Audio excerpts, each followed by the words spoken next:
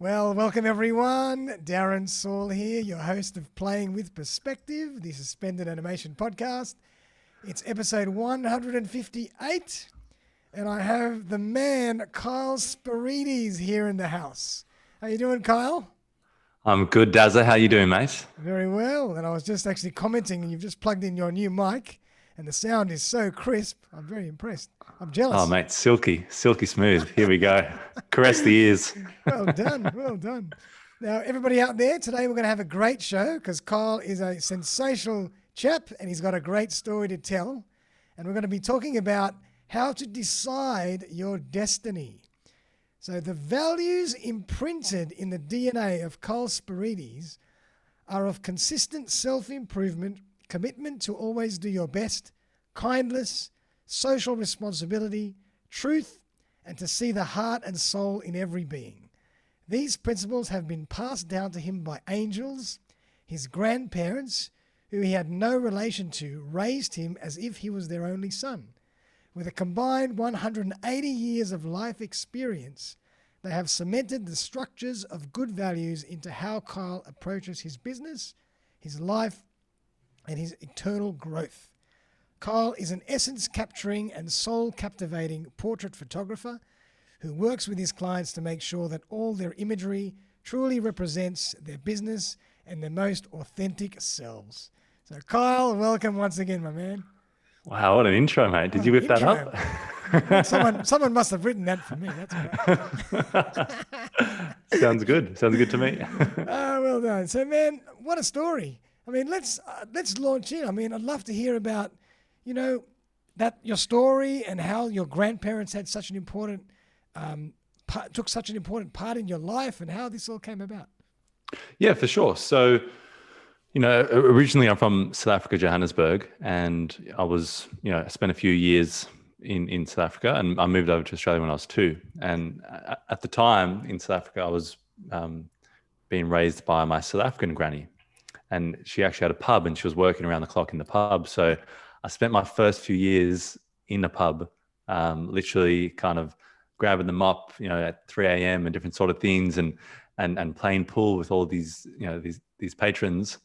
And so I guess that gave me a lot of opportunity to be social and kind of get out of my, I guess, shell a bit. But it was just a lot safer to have me at the pub than have me at home. And that was the main reasoning behind it. Nice. And it got to the point where this one patron that would come every Saturday came up to me, and she had to kind of try and pull me in line, because what I would do is I would scream out to my granny, and I'd just go, "Granny, ice cream!" And just because I was so well spoiled by my granny that I could get away with that sort of stuff. And the patron came up to me and says, "Oh, you can't talk to your granny like that, Kyle. She's back there slaving away." And apparently, as the story goes, I turned to her and I said, "If I call my granny, she will come." So I was only a few years old, and I had that sort of, I guess, confidence. And then came to Australia, and my mum came over here, and my stepdad brought me over, and I walked up the stairs to my Australian grandparents' house, so my stepdad's parents. So walked up the stairs, and my Australian grandmother, Dinah, she saw me and she said she could see my eyes and this look in my face, like this fear and this kind of terror, kind of like, who are these people? This isn't my South African family. And she said she had this overwhelming feeling from God that she was going to be important in my life, that she was going to be really important, and it rushed right through her body. And I call her to this day, and she still brings up that story like clockwork. So it's definitely something that was imprinted on her. And years later, she was very important. Her and Clive, my grandfather, were very important in my life. Wow. So these are your Australian grandparents? Correct. Yeah. Gotcha. And is that a picture of Clive behind you? Yeah. Correct. Yes. Gotcha. I'll try and point the right way. Yes. There we go. My brain. There we go. That side. And that's a great photo that you took as well, didn't you? Yeah. I was. It was. Just came back from shooting the sunset, and he came up to me and he was, "Oh, what are you doing, Kyle?" And I turned, and he had the beret on, and he's an architect, and he's designed his own house, and the light that was hitting him side light. One was hitting from the back, and one was hitting on the side of his face, and I just went, hold it, I need to take some photos. So my grandparents were the most over photographed grandparents in all of Cronulla. So there you go. And so, just to take a little side note, when did you start, photographing? Did you start at a young age? Probably, yeah. I mean, I started in visual arts at school. So, we had to pick up a medium. And I was like, God, I can't draw for, I don't know if I can swear here, but I can't draw for crap, and I can't paint unless I throw a few paints against the canvas. And I went, wow, this is going to end up pretty awful for my marks. And then so I went, all right, maybe I'll try photography. And I took it because I thought, oh yeah, this would be the easy option. Yeah. No art is easy, especially when you've got art teachers who are really trying to get you to bring out connection and a story and meaning and aspects and then emotion. And you're like this kid just going, I'm just trying to get through this course. I just want to use my 30 exposures or 12 exposures of film. That's it. Yeah, exactly. So I got in at school, and I guess that's where probably the creative vision started to happen. Mm-hmm. And I had this idea, my uncle took a photograph of me, black and white photograph. And it's when I first came to Australia, and I kind of just have this look at the camera, kind of like that lost look. Yeah. And it's pretty good portrait. And I decided, all right, I'm going to take that with me, and I'm going to photograph people holding that portrait up. I'm going to call it the Lost Boy series. So that's how strange I was thinking at the age of 18, but that's what I came up with. And so, those last few years year and a half of school, I traveled back to South Africa, then I traveled to Mozambique. So I've got this chef in Mozambique holding it up. I've got all these different people, all these different cultures. So that was how I got into it. Wowee, unbelievable. And so now I know that, everything you do in your work and even your philosophy towards life is all about doing things according to your destiny and to your soul. So tell us more about where this all came from. Yeah, for sure. So the word destiny, or more the Decide Your Destiny, and why I do a Decide Your Destiny daily vlog, and writing a book called Decide Your Destiny, is because of my grandfather. And obviously my grandparents had a big imprint in my life. They really were my parents. They raised me, so they had a lot of importance on me. And when I was about 18, I was sitting on the couch, and my grandfather looked over at me, and the sun was kissing the side of his face, and he had this kind of boyish charm, or this joy in his face. And he just said this line to me. He just said, "Decide your destiny." And I was 18 at the time, so I said, "What?" He said, "Decide your destiny." And I went, "What are you saying, Clive?" And because it was just quiet, we're sitting in the lounge room, and he said, "Make sure in your life that whatever you do, you decide your destiny." And when you don't hear something at the time, but later on, it's kind of like that ringing in your ears. Yeah. And so then it kind of popped up for me later on in my life. And when I had to make serious decisions, with my heart health and the directions that I had to take, and decisions I had to make, and where I was going to go. And every decision is about the longevity, and things are so sensitive with your heart. So it's, it can get very overwhelming, and there's so many intricate details about it that you find out new things and new possible complications and concerns every time you go in. And so, it can get weighty, it can get overwhelming, it can get like you're fighting an uphill battle, and you're just, you're just trying to breathe, So I think that Decide Your Destiny allowed me to take more power and control over my life, where I felt for most of my life that my life was being dictated for me. Yep. And you do seem to me like now that you really are, you have balance. Yeah.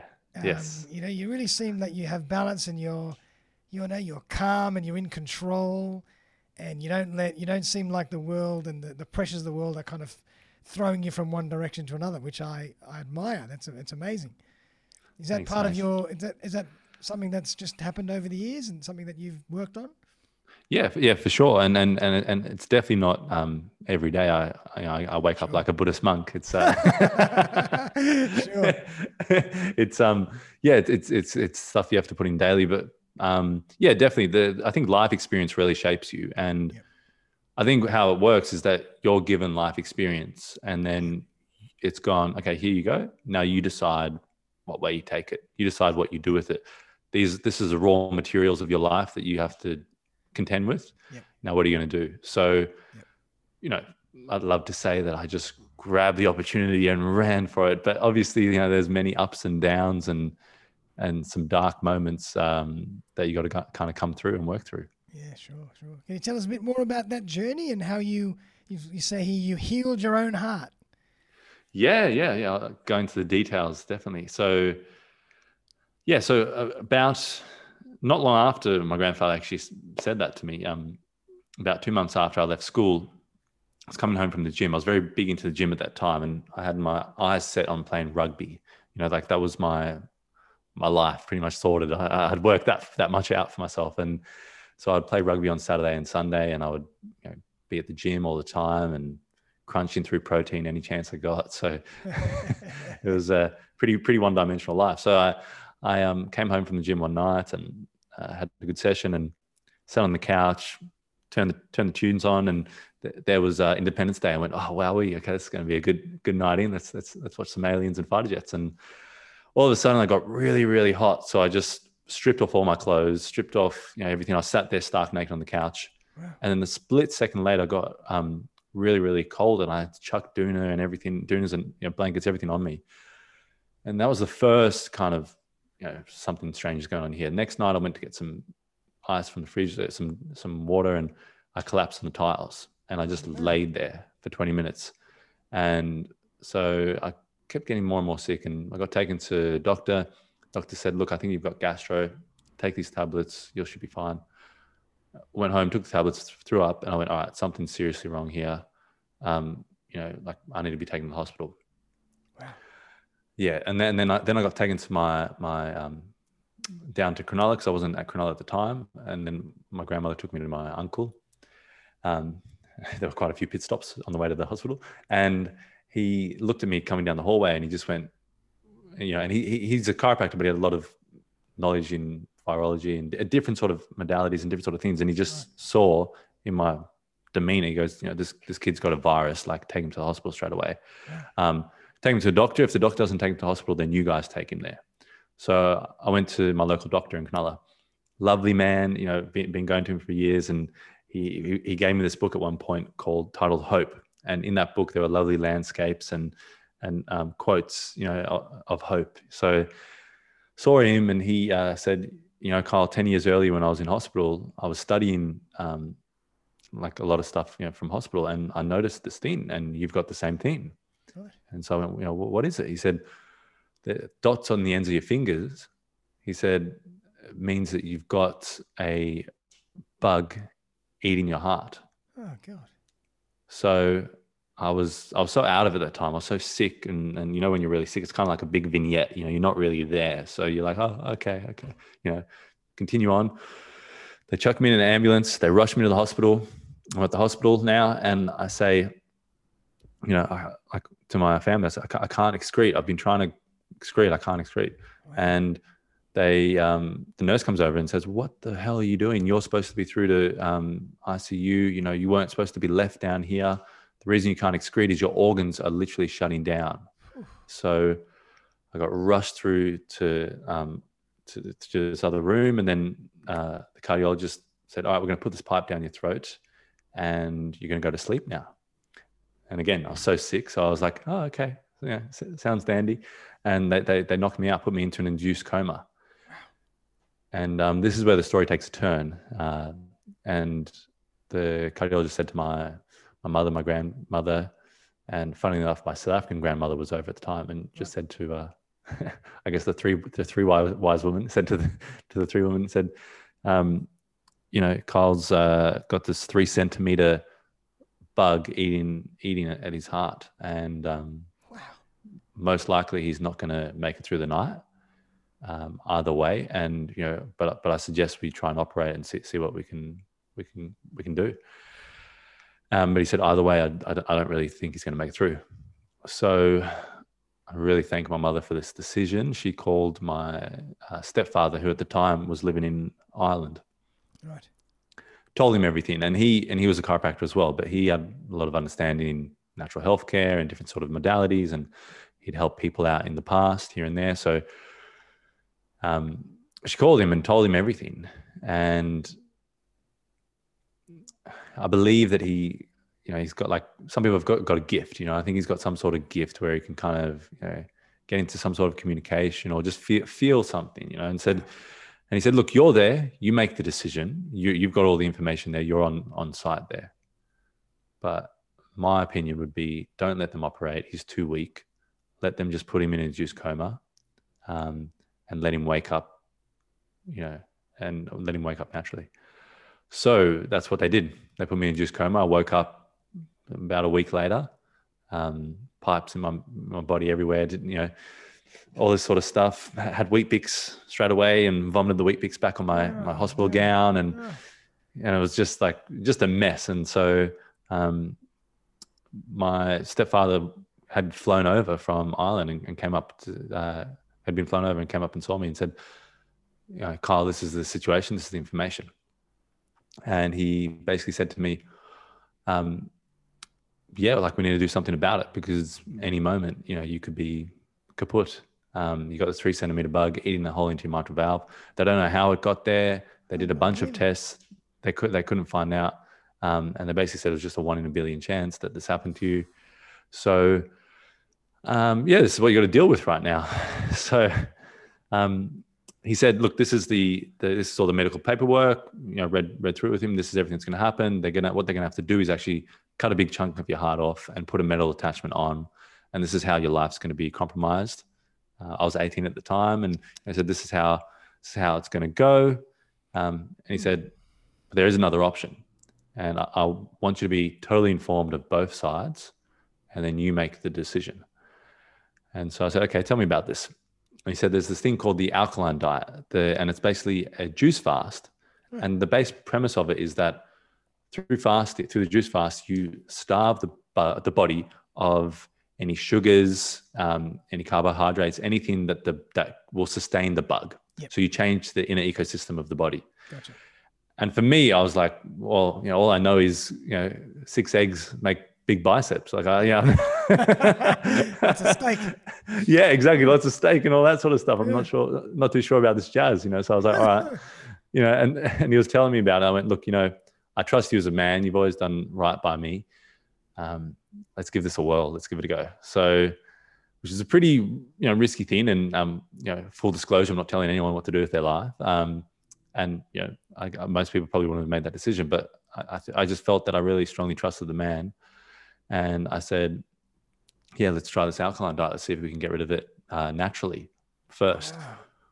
Which is so foreign to our societies. But when you go to places like Peru, it's like the port of call. Obviously not if you've chopped your arm off or there's something, serious, but usually it's natural first, and then we'll see, because the problem with medical is there's no real going back in a lot of ways. So with things like, not in everything, but with this situation, it was literally cutting part of my heart off. So it's a pretty serious decision to just go, yep, let's go ahead with that. So I thought, all right, let me give the natural way a go, see if this works. I believed in him. I wasn't totally sure if it would work, but then we started on beetroot juices and salads, and all I had was juice and salad and vitamins and all sorts of stuff.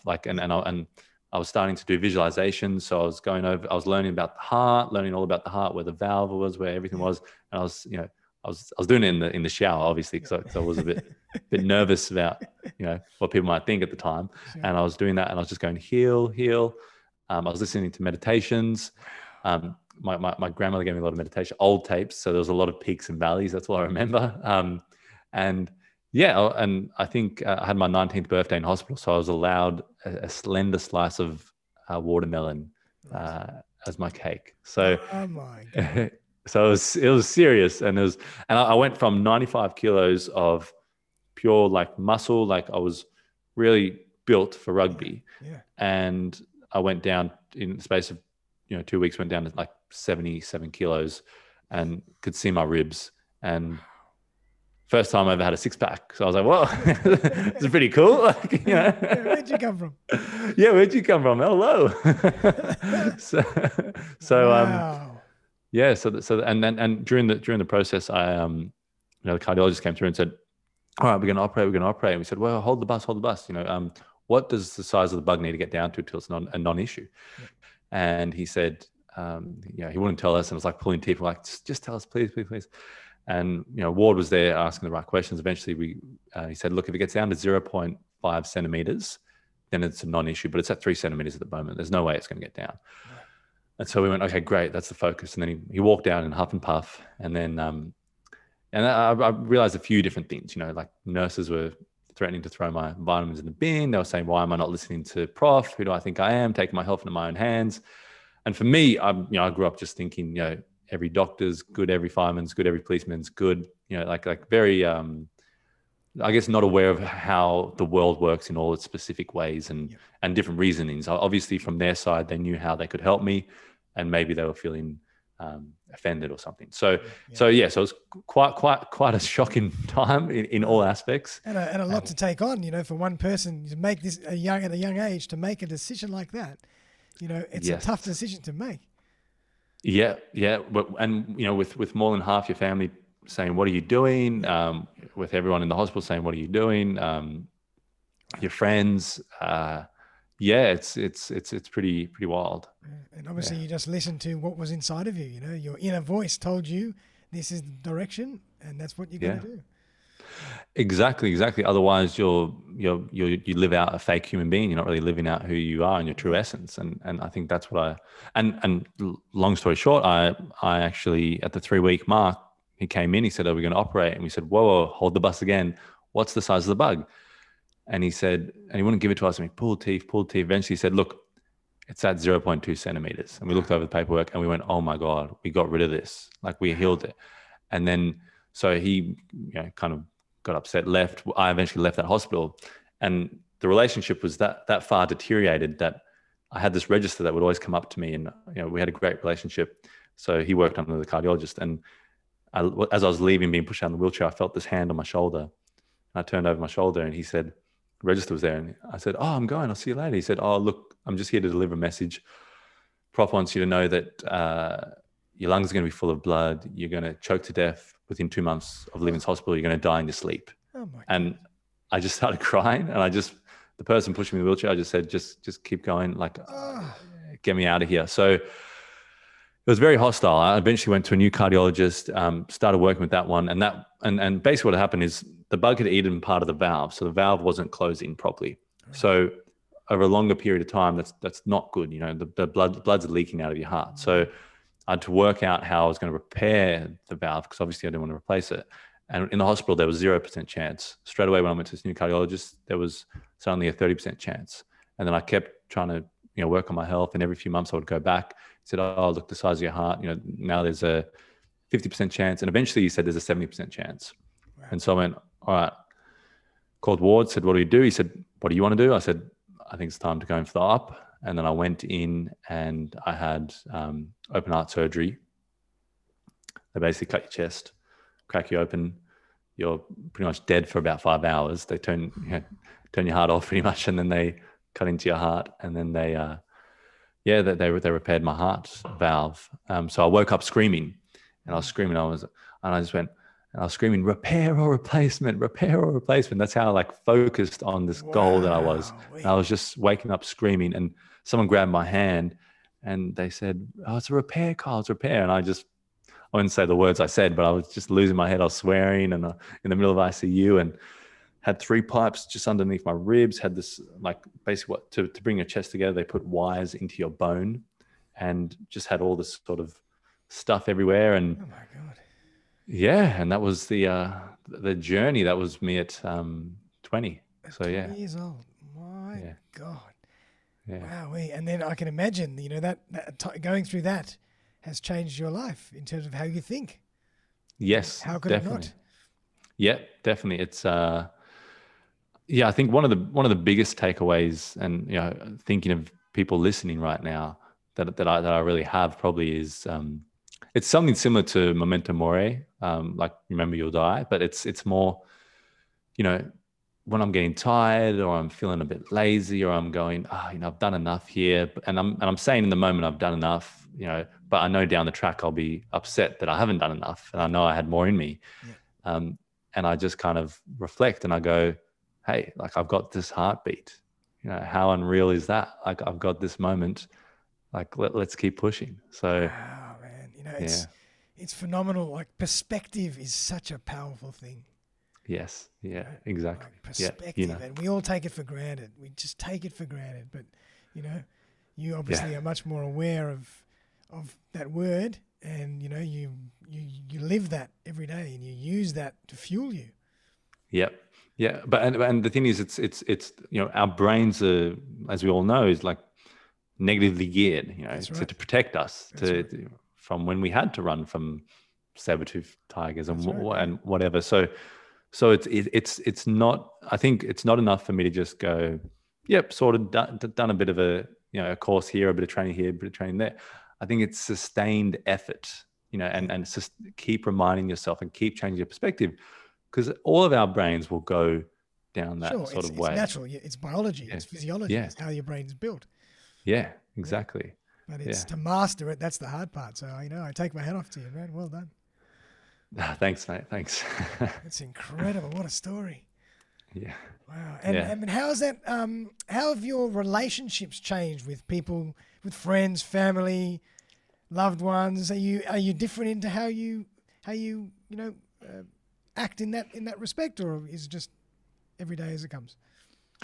Yeah, I mean, I think first off, the relationship with the new cardiologist started off on an interesting foot. When I went to the new cardiologist, we started speaking about our experience with this old cardiologist in the hospital. Right. Yeah. And my family was saying, like family that were on both sides were saying, it was terrible how we treated all this sort of stuff.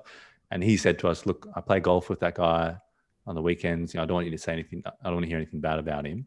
And then my family started to arc up even more. And I just said, everyone out of the room. I just need one person on my side. I don't care. I just need one. I just need, to start moving forward here. So I had to kind of just focus on that relationship, and I developed a pretty good relationship with my second cardiologist. Wow. He seemed to really like me and take me on in like kind of like it was a weird, like kind of a bit like a father role or something like Yeah. that. Yeah. And Yeah. he would ask me about my relationships Okay. and he'd talk about his younger relationships. And yeah, it was really nice in that setting. And one of the things he told me pretty early on was, because of this life experience, just be aware that the friends that you normally hang around, you're probably going to, lose traction with them. Mm-hmm. And it was true. Like it was pretty compelling at the moment, at the time, but it was really true, because it was just the way you looked at life. Like you said, perspective was totally different. Everything. Yeah. I was like, wow, like I've been fooling around, playing around as a teenager Yeah. in high school, all this sort of stuff. And my friends are set on playing around and fooling around for the next 10 years. Well, let me get involved in life and see what I can create, see what I can muster up, see who I really am, Yeah. see what I can find out about myself. So yeah, so I think that, came about. That was interesting. My relationships kind of petered off. Yep. And because, partying and a lot of the kind of not so great things that come from that in terms of your health, probably not the greatest way to go for my heart and looking after my heart for the rest of my life. So yeah, in a lot of ways, it was like the worst time of my life, but a lot of ways it was given a gift, to really focus on my health. And then that in turn, Darren, I think allowed me to focus on who I drew into my life, and went, all right, I'm going to draw people in my life that are going to be good for my heart, because I had other people. And one of the reasons I actually think I got sick was because of the emotional baggage that I was holding, and the emotional like harm and kind of abuse that I had for many years. So pushing all that down, I think, like emotions can really affect our health. Like look at what happens when we get stressed out, our heart rate goes up, everything. So for me, that's like that kind of was like, okay, I need to get rid of those relationships that aren't really serving, or just keep them at a distance and focus on bringing in people that are going to be good for my heart, and that I can also be good for their heart. So yeah, in a nutshell, that's what I did. Wowee, what a story, man. So as you say, you've healed your own heart, and it can also be used in a metaphoric sense. Yes. Yeah. Which, Yeah. and, Many dichotomies. Yeah. yeah, absolutely. And so, are you writing a book about your journey? Yes. Yes. So in the book, it goes through the younger years, the kind of, I guess, the tougher time I had as a younger kid, the emotional baggage, the abuse, all that sort of stuff going through, and then coming to that point where all of a sudden, I think I know who I am at the age of 18 with all my identities that I've attached myself to, Yeah. and then the rock, the carpet pulled underneath my feet with that heart story, and then going through that. And obviously it doesn't end there, like with I think, like we're saying about perspective and your mindset. Sure. It's something that you coach along for the rest of your life. So going through that journey, and then kind of really focusing on creating something that's a transformative, like nonfiction, that can help people and assist in people's day-to-day and the way that they take charge of their lives. So yeah, that's what it's in the editing process, so it's in the editor's hands. So it's fantastic. Well done. going through that. So exciting times. How long have you been writing that for? Yeah, it's been focused. It's been about a year. Right. So been about a year, and probably putting things together has been since I was a teenager. I would hear things, or like I'd always love having conversations with people that were older than me, not just a few years older, like 30 years older, 40 years older, and being around my grandparents. So I would always just like write things down and just take notes of things and just try and remember things and just collect information that I think could be used. That information could be used to improve my life. So for a while, I've kind of taken things in, and then that's even, the last year is about trying to formulate that into something that can be packaged and sent and touch someone else's hearts and souls. Unbelievable. Well done. And tell us a bit about your photography and how that all feeds into everything you do. Obviously you've chosen that as a career path as well from a young age, and you have a particular spin on how you photograph. Yeah, for sure. So, I went through, did my diploma, got into the photography, worked it all out, and then realized, okay, you need to have some sort of business behind this, if you're going to make this a reality. And I didn't necessarily believe in it. It took someone else to believe in me and believe that I could make this some sort of reality.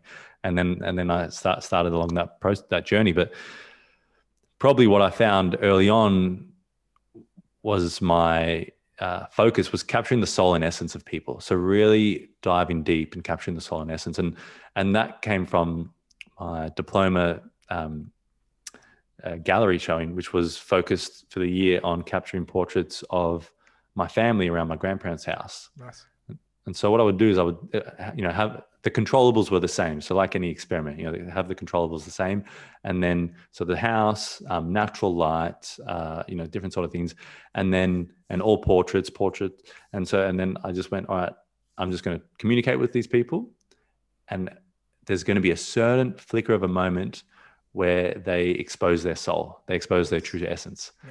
And I feel like that is something that I didn't write out a business plan to go and do or anything. I just kind of connected to that and jumped aboard. So, I would love shooting my grandparents and my cousins who are like, kids, because they show their soul. They show who they are. Kids just go, this is me, effing take it or leave it. No layers. Yeah. It's just pure and innocent. I love that. Yeah, exactly. And then like elderly people, they get to the point where they're like, yeah, this is me. This is what it's going to be like, so, and obviously that's not every old person, every young person, but that's what I kind of found. And then in the middle, like photographing teenagers, my teenage cousins, it would be, like 2 hours to try and get that shot, or, be an hour and a half. And just like the amount of veils or facade or, society pressures that was on them of who they had to be, and, focus on their identity politics or their, what they attach themselves to, rather than just having a conversation, being in the present moment, and then eventually unraveling who they were. I think that took a lot more time because of, and that happens to all of us as we go through as a teenager. We go, I do this, so this must mean I assimilate with this, and I don't like that. So true. It's like, gosh, is that all you are as a being? So So true. yeah, So yeah, true. And then later on in life, a lot of the times we start to reassess all that again, and we think, what have we actually been doing? What's actually important to us? yeah, Because we've gone down this path in automatic pilot. yes, yeah. And there's a ton of unlearning required. Unlearning. Right. I love that. That's so Yeah. true. Unlearning. Yeah, yeah, Absolutely. Yep. yeah. Wow. But yeah, I love my photography though. It's I think it's a portal to be able to connect to another soul. I Yep. think that's what I like about it. So true. I mean, I'm also a photographer, and Yes. I love just being able to be in a room with a camera and being able to observe and being a fly on the wall. And Yeah. it's almost like my meditation as well. It's very meditative. Yeah. It is. It is. Hey, it really and if you're going through like some hard times, just picking that camera up and just going for a walk can be like Yeah. so healing. Like there's something true. incredible about it. Because there's something amazing when you put that camera in front of you. It's almost like you're there now to actively observe. Whereas when you don't have a camera, you get sidetracked and you're not in the moment. But your Yes. camera puts you in the moment, and you stay in the moment because you're actively trying to execute some sort of vision. So that's what I Exactly. love about photography. It forces you to be an active observer and actually be in the moment for longer. Yeah. And interact with the world. Like that's That's right. what on a deeper level, like my grandfather, he was an architect, and he would be at the back of the room when there were family gatherings, and he would just kind of sit there and he'd just observe, and it was just so interesting to see that aspect of him. And then, but if he wanted to be the limelight, or if the time called for him to be the limelight, he'd be the limelight, or he'd get involved. But he would That's right. But he you would don't have he would to. observe. Yeah, yeah. He was very good at that observation, and he was the happiest soul that I ever met. And I think that observation part of it was something that was really amazing to him, because he really observed people and observed everything around him. And I think if you can get to that, and also to the point where, like you're noticing things and you're mentioning things and people go, oh, you noticed that? Oh, wow. Like, and you picked that up, or you saw that. And it's like, oh, cool. I'm kind of playing along with this life thing, Absolutely. And as a photographer, you have to notice things before they happen. You have to be ready for things to happen. So you have to be so in tune with your environment and the other person or the other people. So it really puts you in that space. It's an active process and something that you learn and get better at. Yeah, exactly. So like the active listening for the eyes. It is really fascinating. Yeah. Absolutely. And so what kind of photography do you specialize in? Obviously a lot of portraits, but do you do other stuff as well?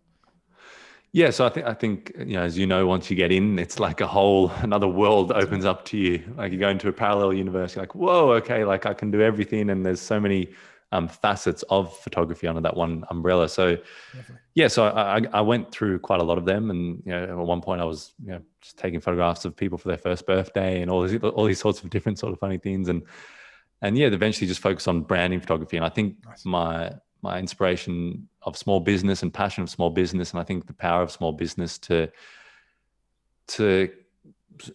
support economies and countries, and also keep in check some of the bigger corporations, hopefully, and governments and different sort of things. I think the power of small business is there, and I think they really do get, how do I say, they don't get free passes, or like I won't look that way. Like small businesses really do get hammered in a lot of ways, and I think the people that run small businesses are resilient people, and so definitely.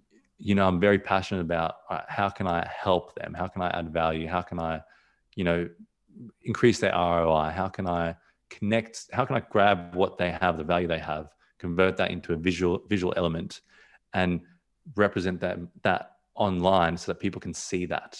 And because we receive images and visual information so much faster and in so much more depth. And so I think that's my biggest focus, business branding photography. And I love, obviously that allows me to take lots of portraits and connect with people, which is still good. Do you do video as well, or just photo? Yeah, I do a bit of video. Video as well. Okay, great. Yeah. That's something that I've never done. I'm useless to taking video, so you're the man. Yeah. No. Well, it's it's different. different learnings, but it's funny how much it can kind of correlate and how many different things you can apply to video. But then there's definitely so many different, like, like there's people that are just audio professionals and they get paid a lot of money because yes, audio is like another thing. Like, it's just, so I think, so and one of the reasons I did video as well was to capture my grandparents' story.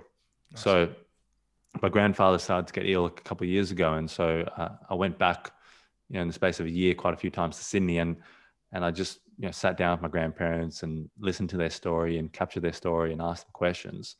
And the most remarkable things came out of that. And then I started this venture of going, okay, let me turn that into a service. And obviously tried to launch that right around 2020. And the service was to go into retirement villages and capture elderly people's stories. Wow. And so that's, like a journal, a life journal. So, that's, I think, where video and photo can just be incredible tools, Definitely, and a picture tells 1,000 words without a doubt. I mean, yes, images are so powerful. They're so important, whether it's video images or still images. They are just so important, particularly these days with everything we do and with social media. I mean, you really have to have good imagery. Yeah, and something that connects and like you said, like says all those words and compels. And when I was over there with my grandfather, all the family asked for the shot over my shoulder, and they said, like, where's that shot? And I was like, my hard drive's in Perth, like, and they go, we need to find that shot. We need to put that up everywhere. That's Clive. And people were like saying, when I see that image, it's like he's here with us. That captured who he is, and so that's nice. Like that's the power, Well done. And so, have you got any great case studies for us about your photography? Anything that you're working on at the moment? Any great success stories? Yeah, for sure. I mean, one thing that I'm working on at the moment is capturing portraits and kind of having information. So attaching the blog to that information. Gotcha. So kind of having the photo and then the story.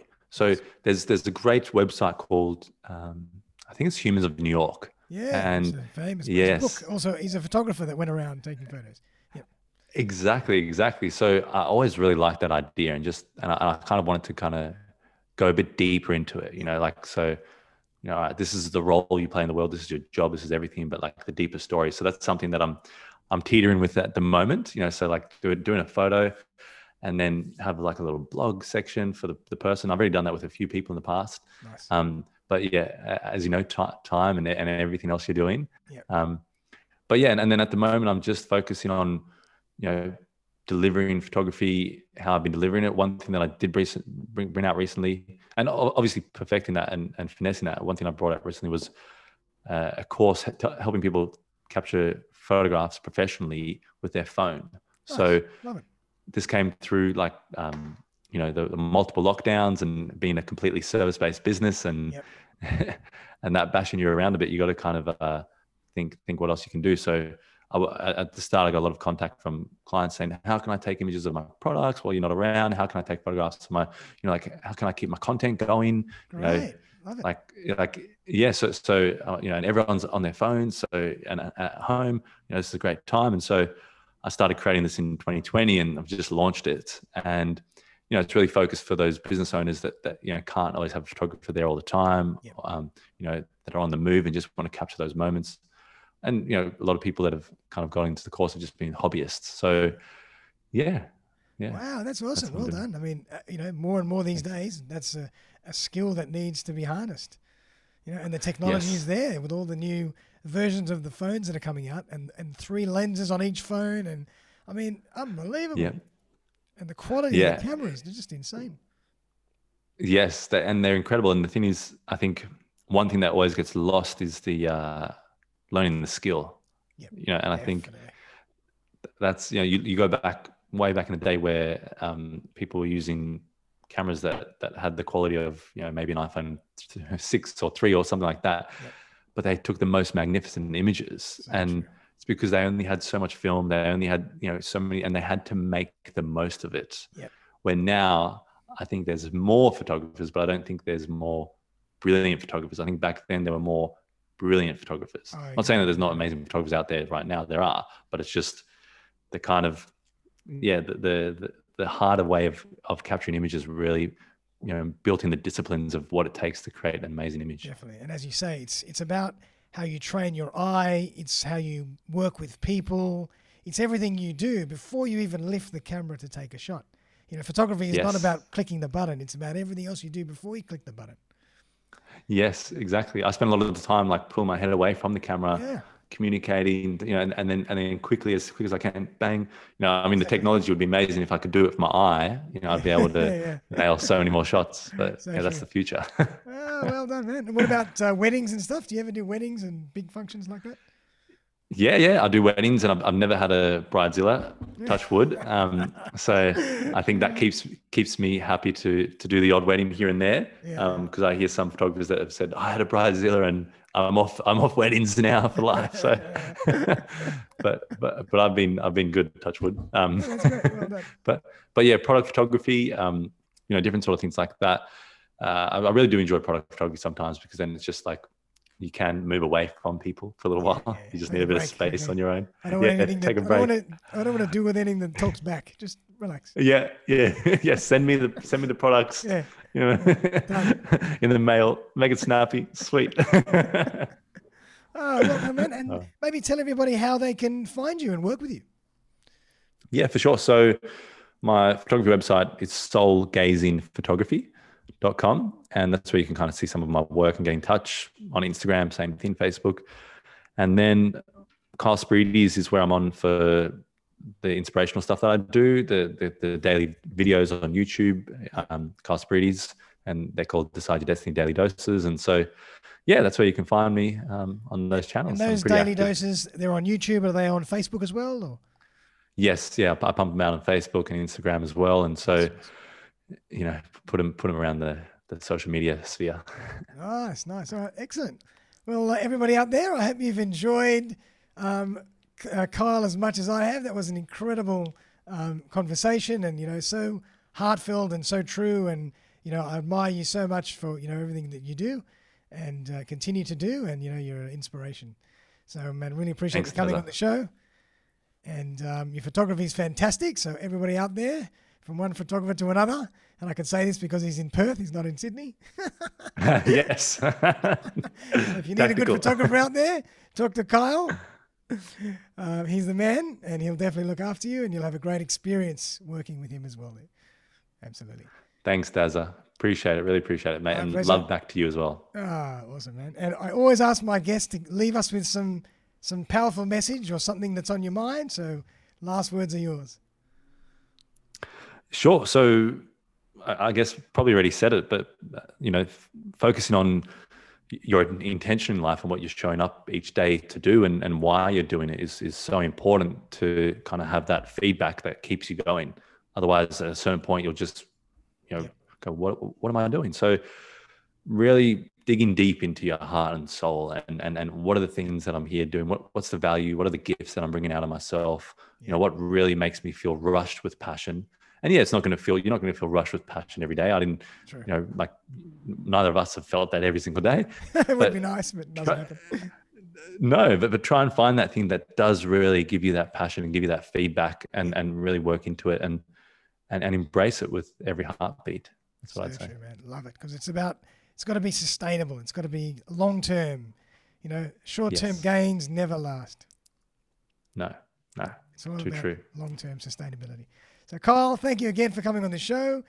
Everybody out there, I'm going to put all those great links to all of Kyle's great stuff in the show notes. So please check him out. And as I mentioned, check out his daily dose. If you need some photography done, talk to Kyle, and also look out for his book. Well done. So everybody out there, have a great day, and we'll see you very, very soon for another episode. Thanks again, Kyle. Cheers, mate. Thank you. Thanks,